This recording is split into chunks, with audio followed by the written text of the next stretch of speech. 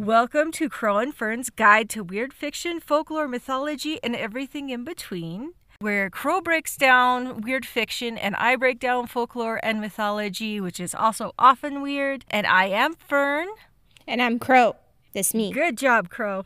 It is you. Yes. It better be you. I can't see you right now, so I'm really hoping it's you and not like someone who has stolen your identity. I do not want to comment on that. This is not an episode on doppelgangers, so be you and not a doppelganger. Okay, thank you.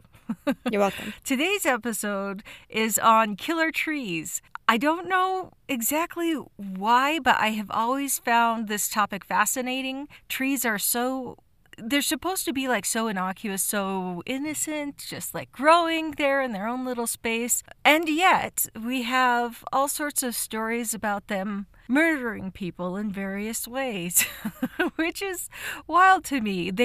I think there's something about something is innocent and I don't want to use the word innocuous again. Something is like you're so accustomed to seeing every single day, like a tree, actually being dangerous when you've always assumed that it was safe. I mean, yeah.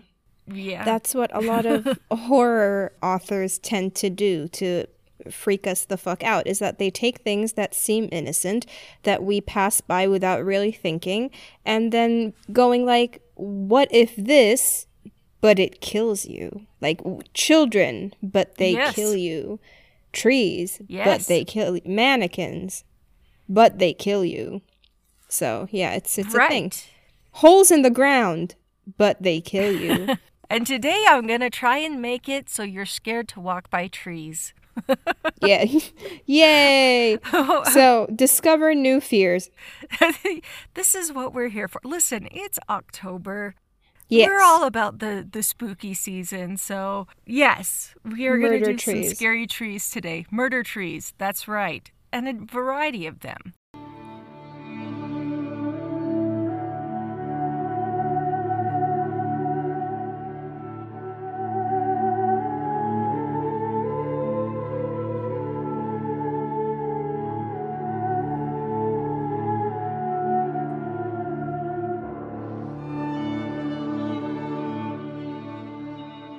Okay, so we're going to start with the Juboko. Are we starting in Japan? We are starting in Japan. We're starting in it's Japan. Strap on, everyone. I told her what strap on means, and now she insists on using the word strap on instead of strap in. I'm asexual, but I was into the fanfic, like the fanfic community of like various different fandoms. I know what strap on means. I'm asking people to strap on. It's Japan. But grab your dildos, your tree-shaped dildos from Bad Dragon, and sit down and listen to the tree story. All right. Welcome to the podcast. We're starting off strong today. Go for it. Okay. So picture this. You're walking through a field, right? Just an ordinary field, and there's some big trees in there, and as you walk by one, it looks tall. It doesn't have a lot of branches or leaves.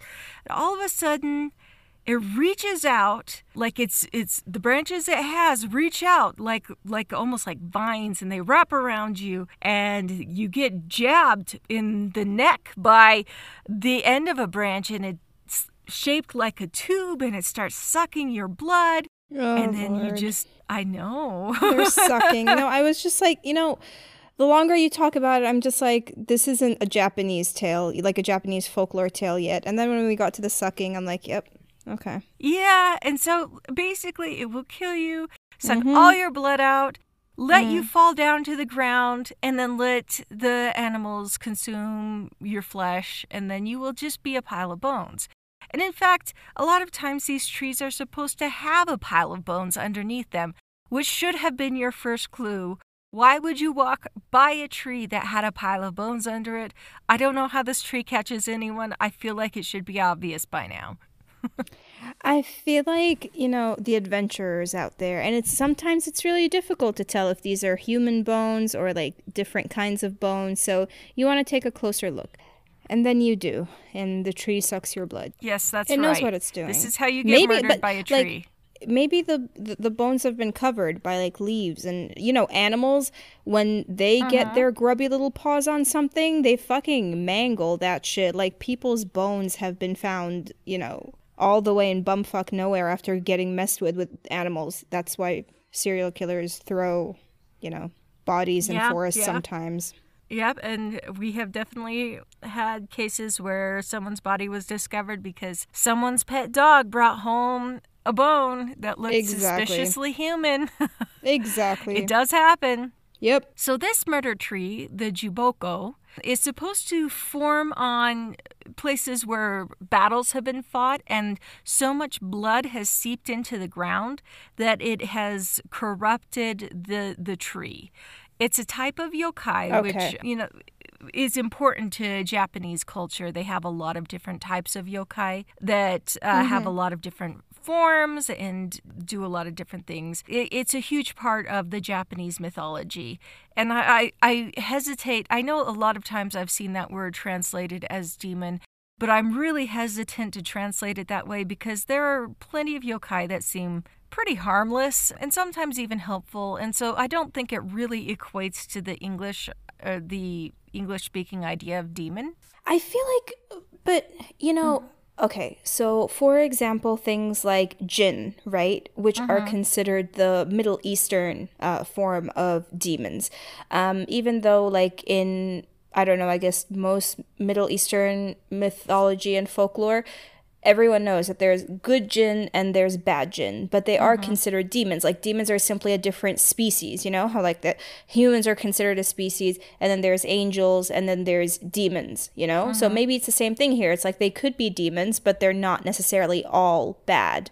Like maybe the more Christian understanding of it, and correct me if I'm wrong because I'm not as familiar with Christian folklore and beliefs, like, basically Christian beliefs. Yeah.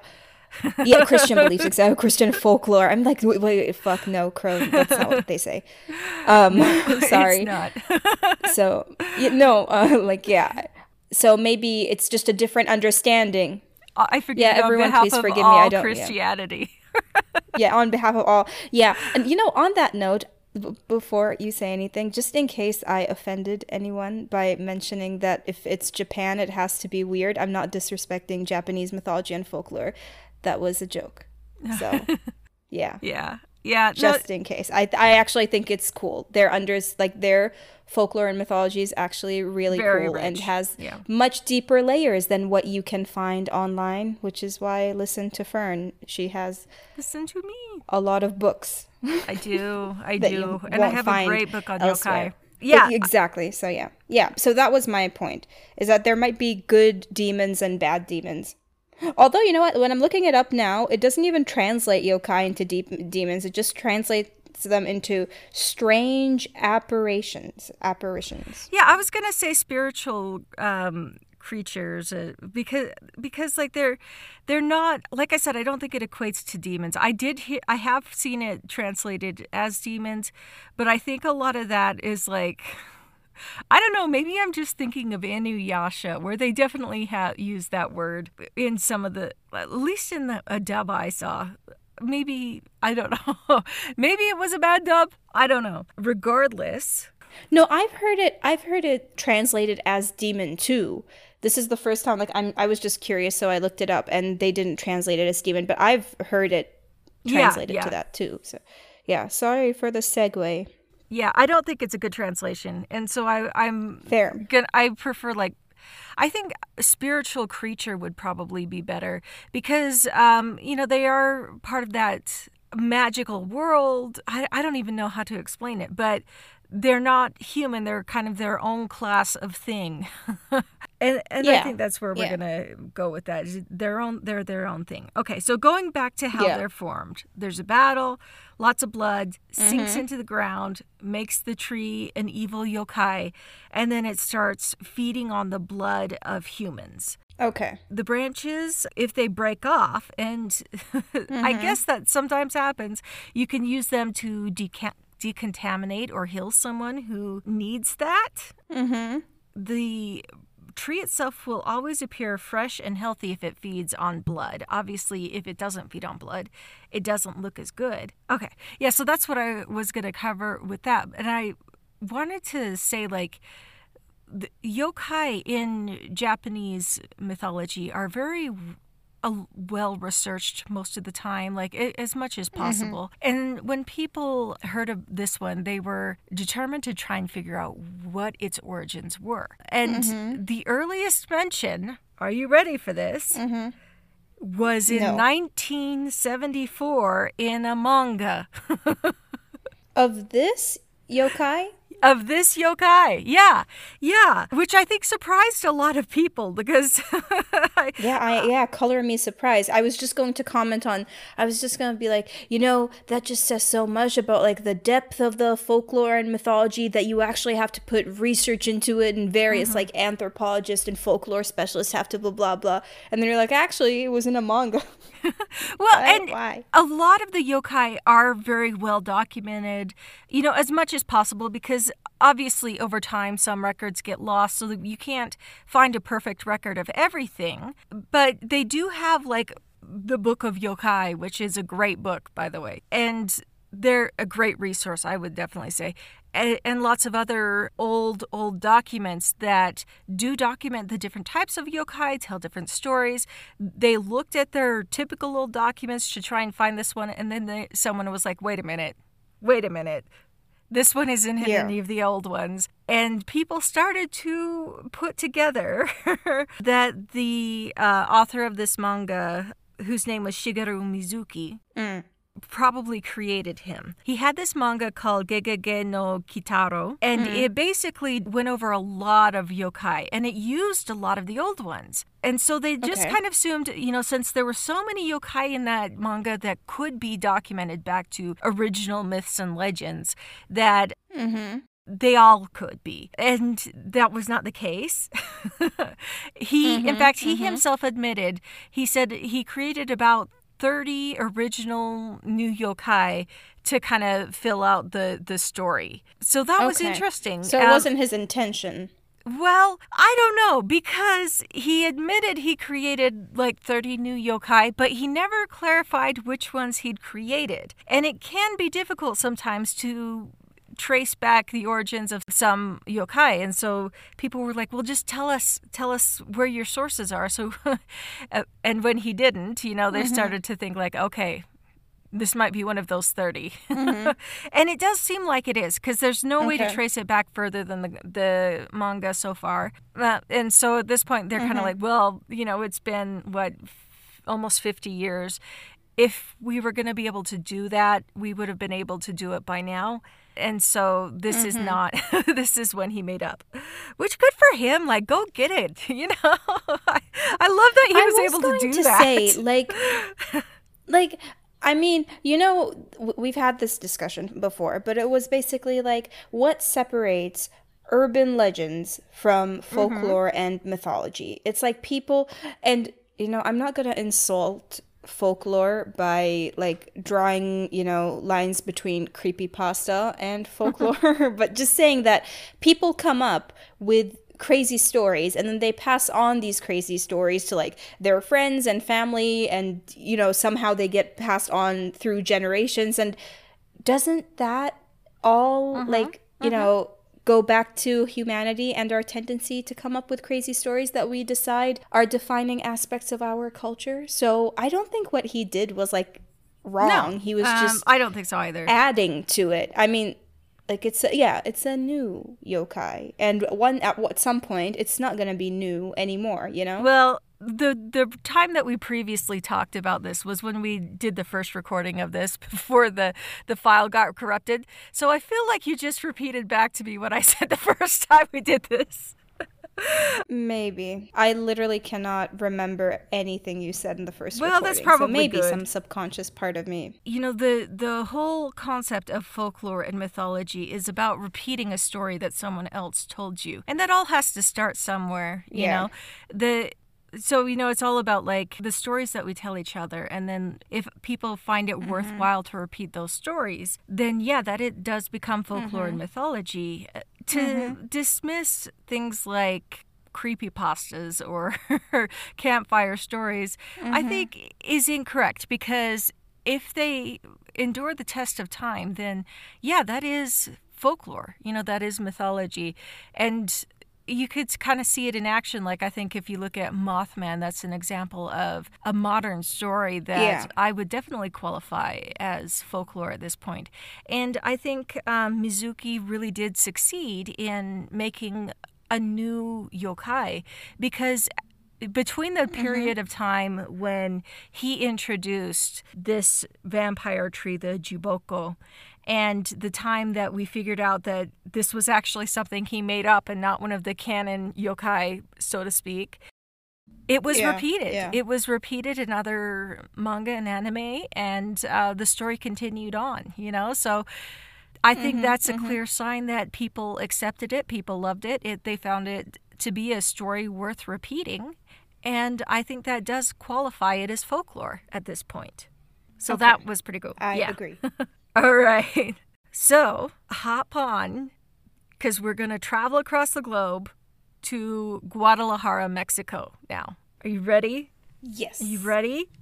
I'm ready. What we have is a tree called the Vampire Tree of Guadalajara, but it's called a vampire tree for a very different reason. It will not suck your blood, but it has other dangers that it hides. So this tree is a real tree. This is an actual tree that you can visit. It's at El Panteón de Belén, which is a very historic place in Guadalajara. I want to mention now that it used to be attached to a hospital.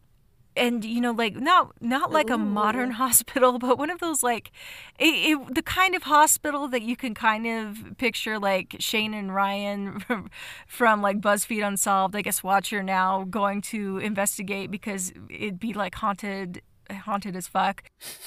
Like, how far back are we talking? Like 40s and 60s, or more like in the 1700s, where people used to get poked with sticks for being sick? Well, I'm not sure when the actual hospital was formed, but the story that we're talking about was from the 1800s. So... Okay, so poked with sticks, but after the humors. After the humors, yeah, leeches, it's not that maybe. far back. We're not going into medieval times. And again, like, this is Mexico, not Europe, so I don't think the whole humors / leeches thing, I hope it didn't take... I suddenly realized I don't know what medicine looked like in the 1800s in Mexico. No idea. I know what it looked like in the Middle East, but not in Mexico. I'm sorry. So, I don't know. I feel disappointed. Maybe it was a lot more advanced. I thought you were a doctor. Because I know it was advanced in the Middle East. You thought I was a doctor? I lied to you. I knew it! I use bone saws to cure fucking everything. You got a cold, bone saw, my guy. I mean, I can look it up. Yeah, go ahead. So I don't know. I don't know. But Anyway, that's not really important. The important thing is, like, El Panteón de Belén is a graveyard that is attached to that was attached to a hospital. Right. And it is definitely one of those places that's thought to be very haunted, that you can get nighttime tours. The guide will take you around and show you, like, all sorts of things that are supposed to be haunted. And one of these things is this tree. So you can actually go to Guadalajara, go to El Panteón de Belén, get a tour, and the tour guide will take you around to see this gigantic, really wild-looking tree. And I would look up the vampire tree of Guadalajara just to look at this tree, because it is wild. Like, it is a crazy-looking tree. Like, if you were going to say, like, okay, what does a haunted tree look like? I feel like this is one that you would look at and say, like, yeah, this might be like a really dangerous, haunted, crazy tree or something like that. Yeah, it's not hard to picture. Oh, found it, sorry. It's, Guadalajara. Okay, I was spelling it Guantalajara, so that's my... Ooh, God, yeah, I can see that. Everyone should look it up. It is worth the look up. It's worth the Google. Like, it is something else. Yeah, it really is. It's, yeah. I can imagine that tree killing me. Exactly. And I have to say, like, I say it's spooky, but, like, it's awesome. Like, it really is an awesome tree. If I was ever in Guadalajara, I would go on the tour. Like, one of those trees that has really big trunks, and the trunk is sort of divided into multiple smaller trunks that look like, I don't know, like that's the only way I can describe it. But it's huge, and it has one of those canopies that just sort of fall on, Yeah. hide everything. So like it gives you privacy while it sucks you dry of blood, and I This don't know, one won't suck you dry of blood. soul essence. You called it a vampire Well, tree. there's a reason for that. Be patient. We're going to get Okay. there. There's a Sorry. story that goes along with this and why it's called the vampire tree. And it goes back to the 1800s, and there are actually like 3 different versions of this story that I found, and depending on which story I was looking at, when it happened kind of varied. But it all was in the 1800s. One story said in the early 1800s, one said in the mid 1800s, one went with straight up 1880. So like, let's go with 1800s. One of those. Okay. One of those.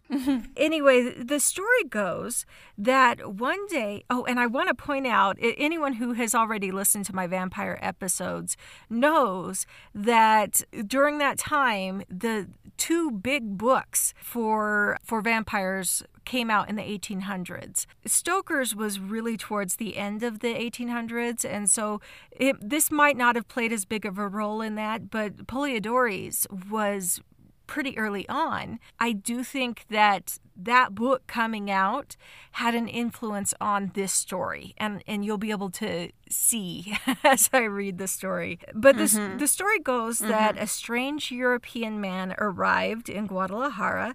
He wore all black. He only walked at night, and he looked like a very refined gentleman. So already we're seeing a lot of the characteristics that we saw in Polidori's. Of an introvert. Well, no, of like an aristocratic, refined vampire. Okay, fine.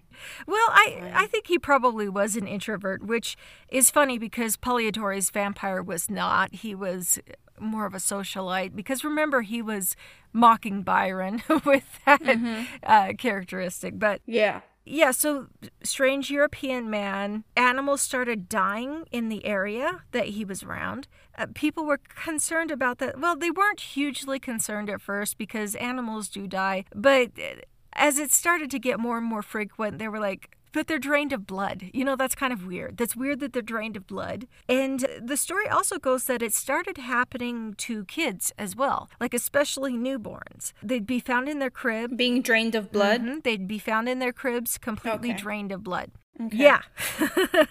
Like El Chupacabra. Yeah, except for, Chupacabra, sorry. you know, like British and refined, I guess. Okay. Nobody wanted to go out at night, which you can understand that. And people were getting more and more concerned. You know, in one of the legends, women started to get attacked as well. People were kind of getting at the end of their limits. They're like, we can't go out at night. Everyone's living in fear. This is a really tough way to live. So let's, get a little mob going. Do a little mob stuff. And they did. They got out the mob. Okay. And this is where... That's how they solved everything in the old-timey times. Yeah, pitchforks solve all the problems. Grab a pitchfork. Pitchforks and torches, there's not a problem you can't solve, except, like plagues and earthquakes. And, They didn't try.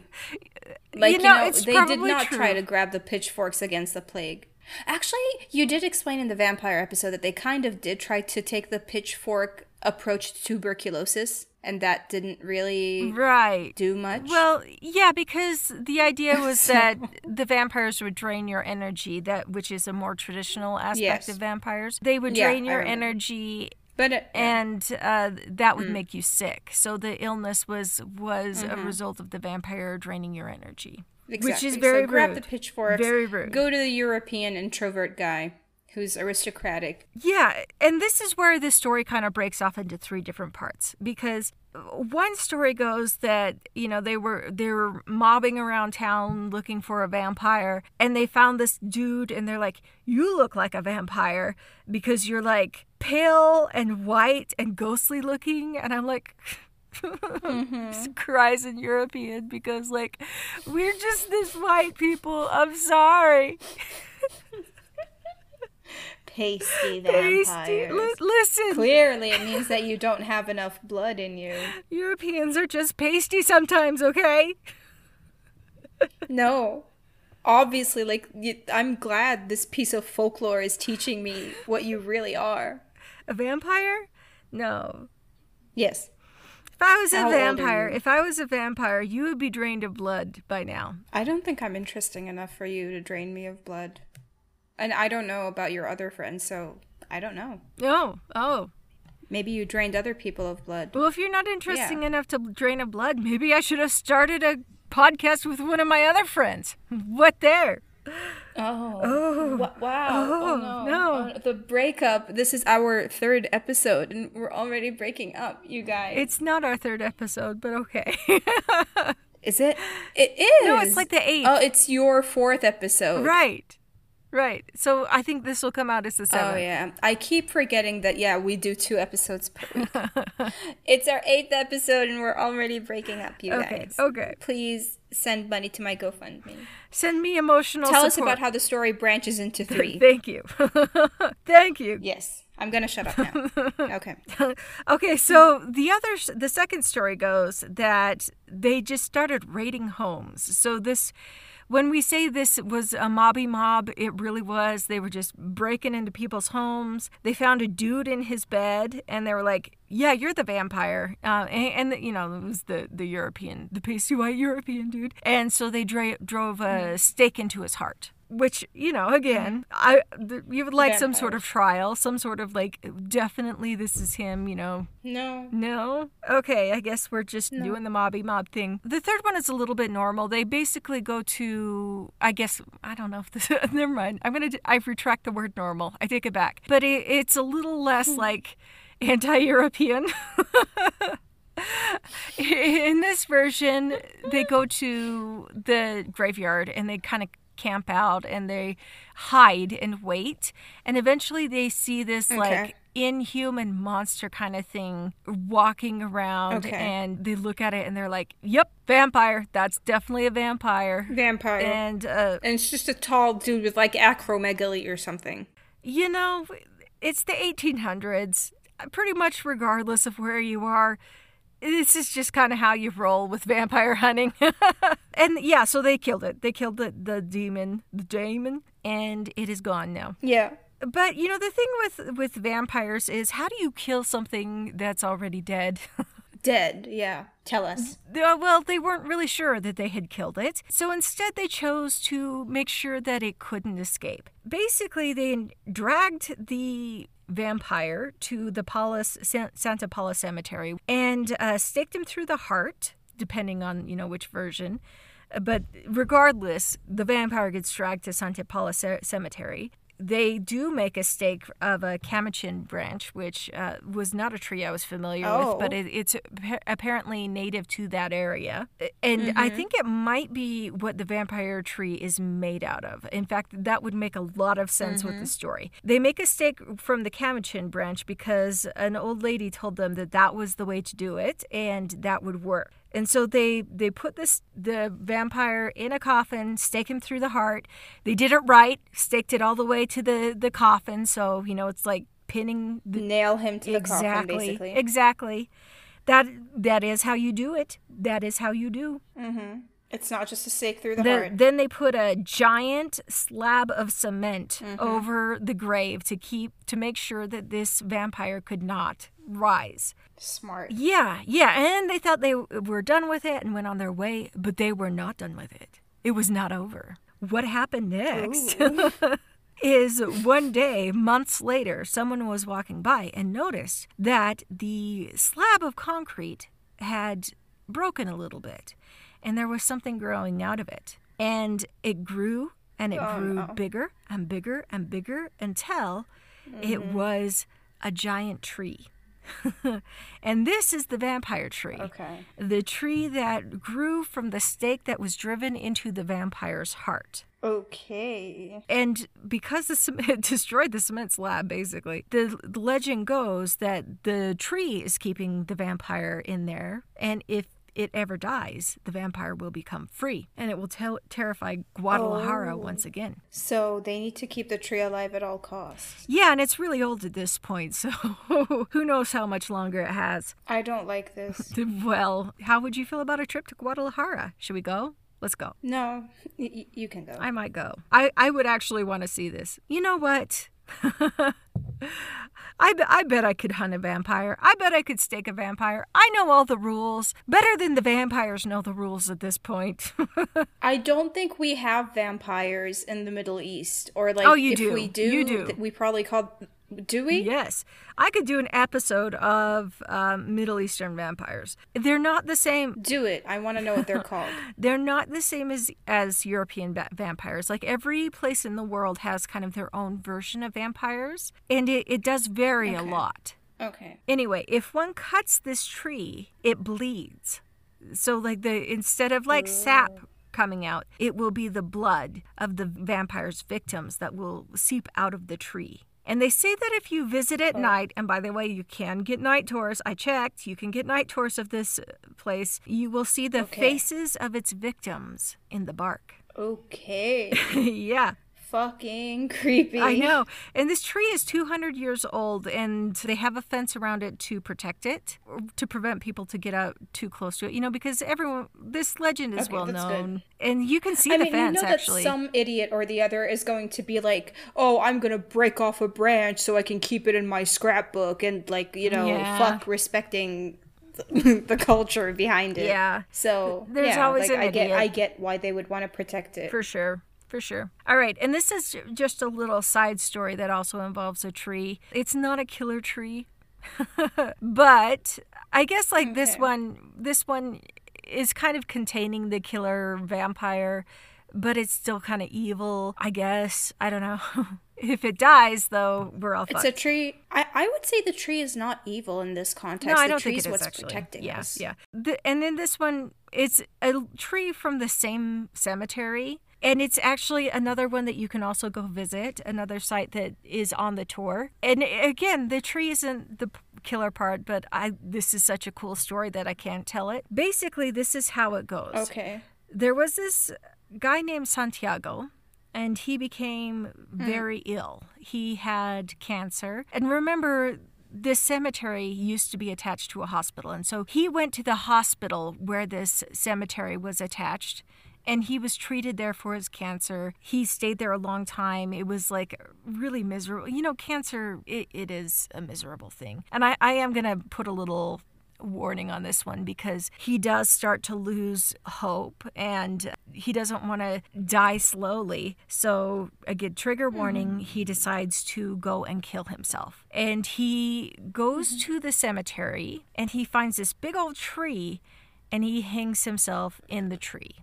And honestly, like, it's such a rough thing. I can kind of, like, cancer's rough. That's all I'm going to say. Anyway, that tree did eventually get cut down, but the stump remains, and you can go visit the stump. And the story is that if you visit this place at night, you will be able to see the shadow of the entire tree as it used to be. And when you look at the shadow, you can see someone hanging in the branches.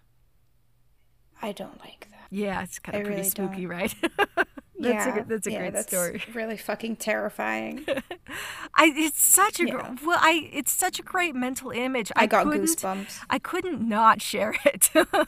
I can just literally just like see it and imagine the creaking sounds from like the body swinging on the tree. Absolutely not. Yep. Why does it always have to be nighttime for me when we record these things? I don't know. Because it's funny, I guess. I don't know. Yeah. We could switch it up. Anyway, that's Guadalajara. We're going to go across the world again because this is a very globe-trotty episode. And this time we're going to Madagascar, which is one of the most infamous stories of killer trees. And this one we can actually trace back to a specific day, which is wild because that's often not the case. But the legend started on April 28, 1874. And it was because in the New York World there was an article published by a German explorer named Karl Lichte, L-I-C-H-E. You speak a little German. How would I say that? I'm assuming L-I what? C-H-E. C-H-E. I don't know. Is it Licke? I don't know. I would need to look it up. Okay. Well, Yeah. there's a reason I'm not as worried about it as I other would be, but we'll get into that in a second. It's Lich, apparently. Okay. The English Carl pronunciation. Lich. Okay, so there was a German explorer named Carl Lich. Mm-hmm. Well, if that's the English... It's probably Licca, I'm guessing. Okay. Anyway, he wrote about this experience he had on Madagascar. He found this tribe he called the Makoto tribe, and he described a sacrificial ritual that he supposedly witnessed. And I'm just going to read what he wrote, what was published in this article, because you kind of just need to hear it. Okay. So it goes... The slender, delicate palpi, with the fury of starved serpents, quivered a moment over her head. Again, this is human sacrifice. This is the woman that was being sacrificed. Then, as if instinct with a demonic, it actually says demoniac, with demonic intelligence fastened upon her in sudden coils, round and round her neck and arms. Okay. Then, while her awful screams and yet more awful laughter rose wildly to be instantly strangled down again into a gurgling moan, the tendrils, one after another, like giant green serpents with brutal energy and infernal rapidity, rose, retracted themselves, and wrapped her about in fold after fold, ever tightening with cruel swiftness and savage tenacity of anacondas fastening upon their prey. And he did then goes on to describe her being pulled into the tree and consumed. There is an illustration of this. They made an illustration for the article. It is a wild picture. I'm just going to look it up. Yeah. Look up I think it's called the Carnivorous Tree of Madagascar. Okay. And just a black and white old school newspaper illustration like you typically see. I would definitely recommend looking it up because it is quite the illustration. We'll try and post some of this stuff too. This episode in particular, I feel like, has given me a lot of different things that I want to post on maybe like Instagram or Twitter. It's or whatever. actually a really cool illustration. I know I keep saying that. I know I keep calling stuff cool, but they don't leave much room to the imagination because they capture everything pretty much as you described it. So yeah. Yep. Awesome. Look it up. It is you can look up the man-eating plant article on Wikipedia or just the Carnivorous Tree of Madagascar, and you'll find it. Yep. Yeah, I do believe that was similar to what my original search was. Anyway, this claim was repeated in another book in 1924 by Governor Chase Osborne of Michigan. And then it was debunked in 1955 by Willie Ley. Okay. As it turns out, it doesn't matter how you say lich or licke because he was not a real person. He was a made-up person. Okay. The Makoto tribe was a made-up tribe. This ritual was a made-up ritual, and the tree was also equally made up. None of it was true. Not a word. Of course. Yeah, shocker. Yeah, it was all just kind of like a publicity thing to try and get more readers in for the newspaper. So not a word of it was true. But it did spark a lot of conversation, it inspired a lot of writing and mythology, In 1884, there was another one that was kind of, I think, sparked a little bit by this original story. It wasn't a tree. This was a carnivorous vine. This happened in 1884. It was called the Yataveo, which in Spanish is Now I See You. And the first hint that this was not a real thing is that it was supposed to be in both Africa and Central America. Okay. Which those are very far apart, and if you know anything about carnivorous plants, they are actually very delicate. And the idea that a delicate carnivorous plant would be in both of these places just seems very unlikely to me. But I think at the same time it underlies people's fear of the unknown, because in both cases these are places with a lot of dense forests, a lot of like unfamiliar terrain where people are basically the white explorers coming in are kind of freaked out and afraid of, and it's kind of this, they both occupied the space of like the mysterious unknown at the time. Anyway, that was created by James W. Buell, also debunked. Sad. And then there was an article about William Thomas Stead, 1889. There was another vampire vine in Nicaragua that turned out to be a fraud by editor. And the article was published in 1891, but he claimed that it happened in 1889. So there were a couple of these like fake stories that have all been debunked, but it did inspire a lot of literature, including Little Shop of Horrors, which might be one that you're familiar with. I'm not, but people listening might be. It's the Feed Me Seymour one where he's like got the giant carnivorous plant and he's got to feed people to it or it'll eat him. I feel like I know this, but I can't say that I do. But I'm definitely familiar with someone feeding people to their plant. I would have to look it up, sorry. All right. Well, this got me thinking, how does this connect to real plants? You know, we've talked a lot about killer trees and various killer plants, and I started thinking, but in real life. Yeah.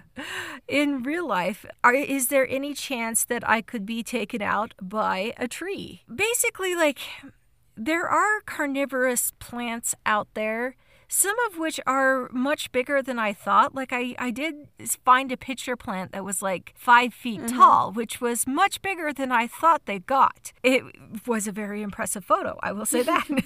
And I thought, like, okay, let's say worst case scenario, you somehow end up in the pitcher plant. Does it win? Do you take out the pitcher plant or does the pitcher plant take out you? And unless you're like already dead when you go in the pitcher plant, you're gonna win. Basically, like, they're delicate. You could punch through the walls. Even the big ones only catch like small lizards and small rodents, nothing too big. Because if you think about it, like, what plant have you not been able to like rip through if you really needed to at any point? And we're not talking about like tree trunks, obviously, but, petals, leaves, things like that. It's not superhuman. Like, even if you take the best case scenario for the pitcher plant, let's say you get like a 4-year-old that by some miracle of Darwinism manages to end up in the pitcher plant, they're still winning.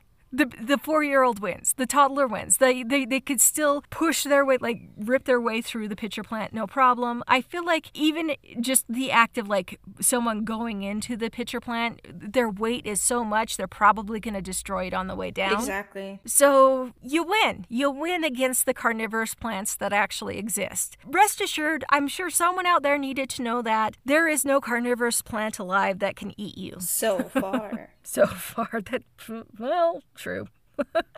But there are some dangerous trees that could take you out.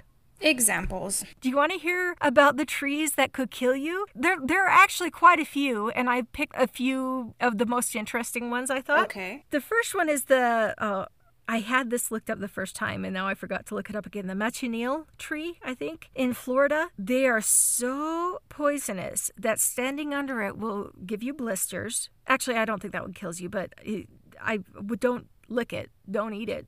Don't go near it. Right. If you eat any part of it, it does kill you. But standing under it gives you blisters, which is wild. Okay.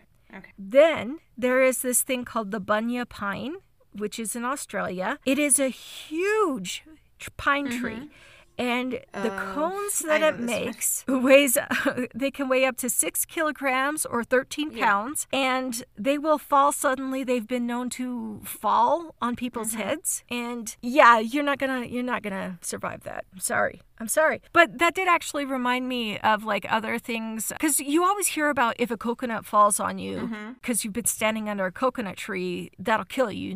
More people die by coconuts falling on their heads than die by shark attacks. That's one statistic I've heard quoted at me many times. Is it true? And so I started to think, yes, it is true.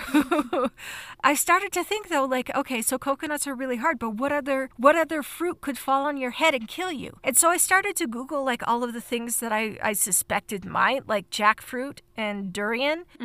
And I was able to find cases of people being killed by both of those. Every fruit that I was like, I feel like this one could kill you if it fell on you, I was able to look up and find a case of it killing someone. So the moral of the story is, if the fruit tree makes really big fruit, don't stand under the fruit tree. That is actually fairly dangerous. Which is good advice. Like, if the tree is, like, flinging bombs at you, maybe just give it some space. I feel like death by durian would be especially miserable because those things are so pokey. Pretty sharp, yeah. You don't want durian falling on your head at, like, 70 miles per hour. I don't know. No, you don't. You do not. Do you know about the spike tree? I don't remember what it's called, but it's this tree, and it's... The one that I was about to go to because you... Stop stealing my thunder. I just remembered it. Sorry, go ahead. Yes, that's where I'm going. Okay, so it's called the spike tree that you're referring to is the sandbox tree. Okay. It's in the Americas. Usually when we say Americas, in this case, I mean the warmer Americas. It does go up to like Florida and, some of the warmer areas, but not up to the colder places where you get like a proper winter. Okay. And it is absolutely covered in sharp spines. I don't think anyone would want to touch it because there's literally nowhere for you to grab the trunk. It is just all spines. And it looks dangerous, but that's not how it would kill you, actually. It has this fruit that... As it grows, it gets and dries out. It gets really, really, there's a lot of tension in it until it just explodes. And it sends these pieces shooting out at up to 70 miles per hour. And that can take you out. And it also has very poisonous sap, as if that was not enough. Exactly. So I did actually Google that because I was like, well, okay, 70 miles per hour, is that getting close to gunshot range? Because I feel like that's getting close to gunshot range. And it turns out that if you have like a 9mm, which is, of course, going to be a smaller gun, those can get to around 90 miles per hour. So it's not far off, actually. Wow. Not nearly as far off as you would like it to be from like gunshot speeds. Fucking trees are shooting us now. I know, that one is a pretty cranky tree. Avoid the sandbox tree because it's got multiple ways to try and kill you. The tree is just trying... You know what? I don't blame the tree. You know what? You were talking about carnivorous plants. I got curious and I was like, about the really big ones that you were talking about, the pitcher plants. And I looked them up and it turns out that most carnivorous plants or insectivore plants are close to going extinct. Because of human activity. Yeah, and they're delicate. Would you not be an angry, spiky tree if, like, humans were just taking out your kind one at a time? I'm on the side of the trees here, to be honest. I guess it's developed a defense against its most dangerous predator. Humans. Which is us. As usual. Humans. All right, and this last one, I just thought was kind of cool looking, honestly. It's called the Angel's Trumpet. It's from Brazil. It's pretty much extinct in the wild, but it still exists in cultivated forms. And I highly recommend you look this tree up because it is unlike any other tree I've seen. It actually looks pretty cool. It has a really nasty poison that can give you severe hallucinations, and it will put you in a zombie-like state, they say. Where you're very suggestible and you're very out of it, basically. And it is said that it has been used by bad shaman, which I'm distinguishing from good shaman because not every shaman is a bad shaman. Yep. But if you are a bad shaman in Brazil and you wanted a zombie-like slave, this is the plant that you would use to do it. You would take the poison of this and, basically drug someone. You're hallucinating, you're out of it, you're suggestible, you're not going to feel great. Exactly. Yeah. But so cool tree. Looks super cool. Cool tree, very toxic. Very toxic. It's still used as an ornamental. Like, it is a cool looking tree. I can see someone using it in wedding pictures. It's gorgeous. Absolutely gorgeous, yeah. And there's so many pictures of people just handling the trumpet flowers, and you have to wonder. Yeah, it's not smart. Don't do that. Don't do that. Do you want me to tell you what could happen if you... Go for it. Okay. We'll hear from Dr. Crow. Dr. Crow will tell us. This isn't like a Dr. Crow fact because I wasn't familiar with this until now, but basically, symptoms may include intense thirst, difficulty with speech and swallowing, vomiting, diarrhea, fever, confusion, hallucinations, delirium, dilated pupils, seizures, and coma. Wow. Yeah. So probably stay away. Yeah. I think at the very least you just need to handle it responsibly because I know people do cultivate it because it is a really remarkable looking tree. Mm-hmm, it is. Yeah, so it is cultivated, and I think if you know what you're doing, you can do it safely. But if you don't, you might get into trouble. And did you know that they're considered extinct in the wild now? I did actually say that earlier on. I didn't. I'm sorry. I'm sorry. Shame on you, Crow. Shame on me again. Okay, yes, sorry. I did know that. I was just mesmerized by how pretty they look. You know what? They put you in a zombie-like state. You're in a trance now. Oh, they're rich. They're rich in scopolamine, which is hyoscine. I was thinking, like, when I'm reading through the symptoms, I'm like, oh, that kind of sounds familiar. Mm-hmm. That's why they cause paralysis of smooth muscles and everything else that I talked about, the tremors and yeah. Anyway, sorry. Go ahead. No, yeah, that it's interesting to get a doctor's take on that because I do remember seeing that symptom list and I'm like, this is more Crow's area than mine. That's basically what I had for trees. Hopefully you are a little more cautious around your arboreal friends now. Actually, most trees are fine. We don't know that. I just think it's a cool story, cool aspect of plants. You know, trees can kill you, but most of them won't. Sorry, that we know of. When I said that, it just sounded silly to me. Anyway, they can kill you. Most of them won't because they're good. And I just think it's so fascinating to see the lore around something that we are around constantly and just assume is safe. So beware the trees. And that's pretty much it. Stay away from trees. Stay inside. Don't touch grass. Touch all the grass you want as long as it's not by a tree or once by trees as long as it's not a dangerous tree. Anyway, as long as it doesn't break. Just to give you a heads up for what's coming up, this is my last episode for October. Crow still has one more and it will be a Junji Ito episode if I'm remembering correctly, Crow? Yes. We will be talking about Junji Ito. Yes. No killer trees in this one. He does have a story about killer trees, but we won't be discussing that one. Okay. I'm sorry. Guys, it's actually vampiric killer trees too, technically. Crap, maybe I should have talked about that one. Too late now.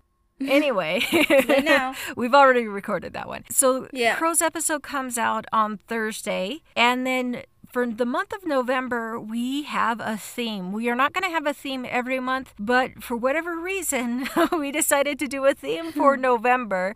And the theme is, dun dun dun, serial killers. Serial killers. Yep. Qu'est-ce que c'est?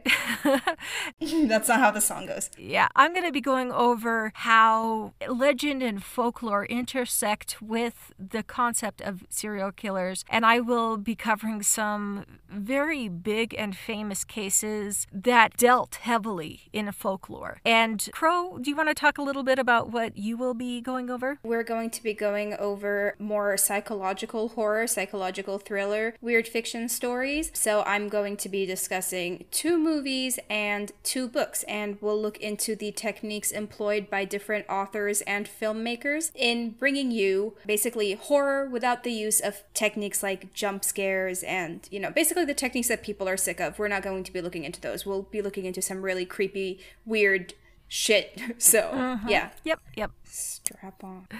I am so looking forward to you getting over that. Anyway, we hope you enjoyed this episode. And so signing off, this is Fern. And Crow. Bye. And also, before we stop recording, please remember, like, if you enjoy the stuff that we talk about, give us a follow on Spotify, Apple Podcast, Amazon Music, or technically wherever you get your podcasts. We're working on getting on all the platforms. Follow our Instagram, Twitter, TikTok, and YouTube channel, please. Woo. And give us a review if you happen to have the time. Yes, thank you for taking the time to do that in advance. Yes. Okay, this time for real. Bye. Bye.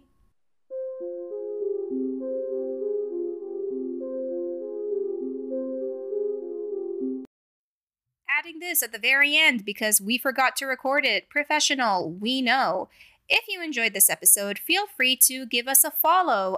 We're available on Spotify, Amazon Music, Apple Podcasts, or wherever else you get your podcasts. If you're feeling super generous, feel free to give us a review. We would love to know what you think. And if you're feeling extra wacky and want access to things like wacky art, bloopers, behind the scenes, or want to share your thoughts, your wacky tales or suggest what we should do next, then feel free to follow us on our social media, all of which will be linked in the description. We're available on Instagram at Crow and Fern's Guide without the apostrophe, Twitter at Crow_and_Fern, TikTok at Crow_and_Ferns without the apostrophe _guide, or you can send us an email at crowandferns without the apostrophe guide@gmail.com. Thank you.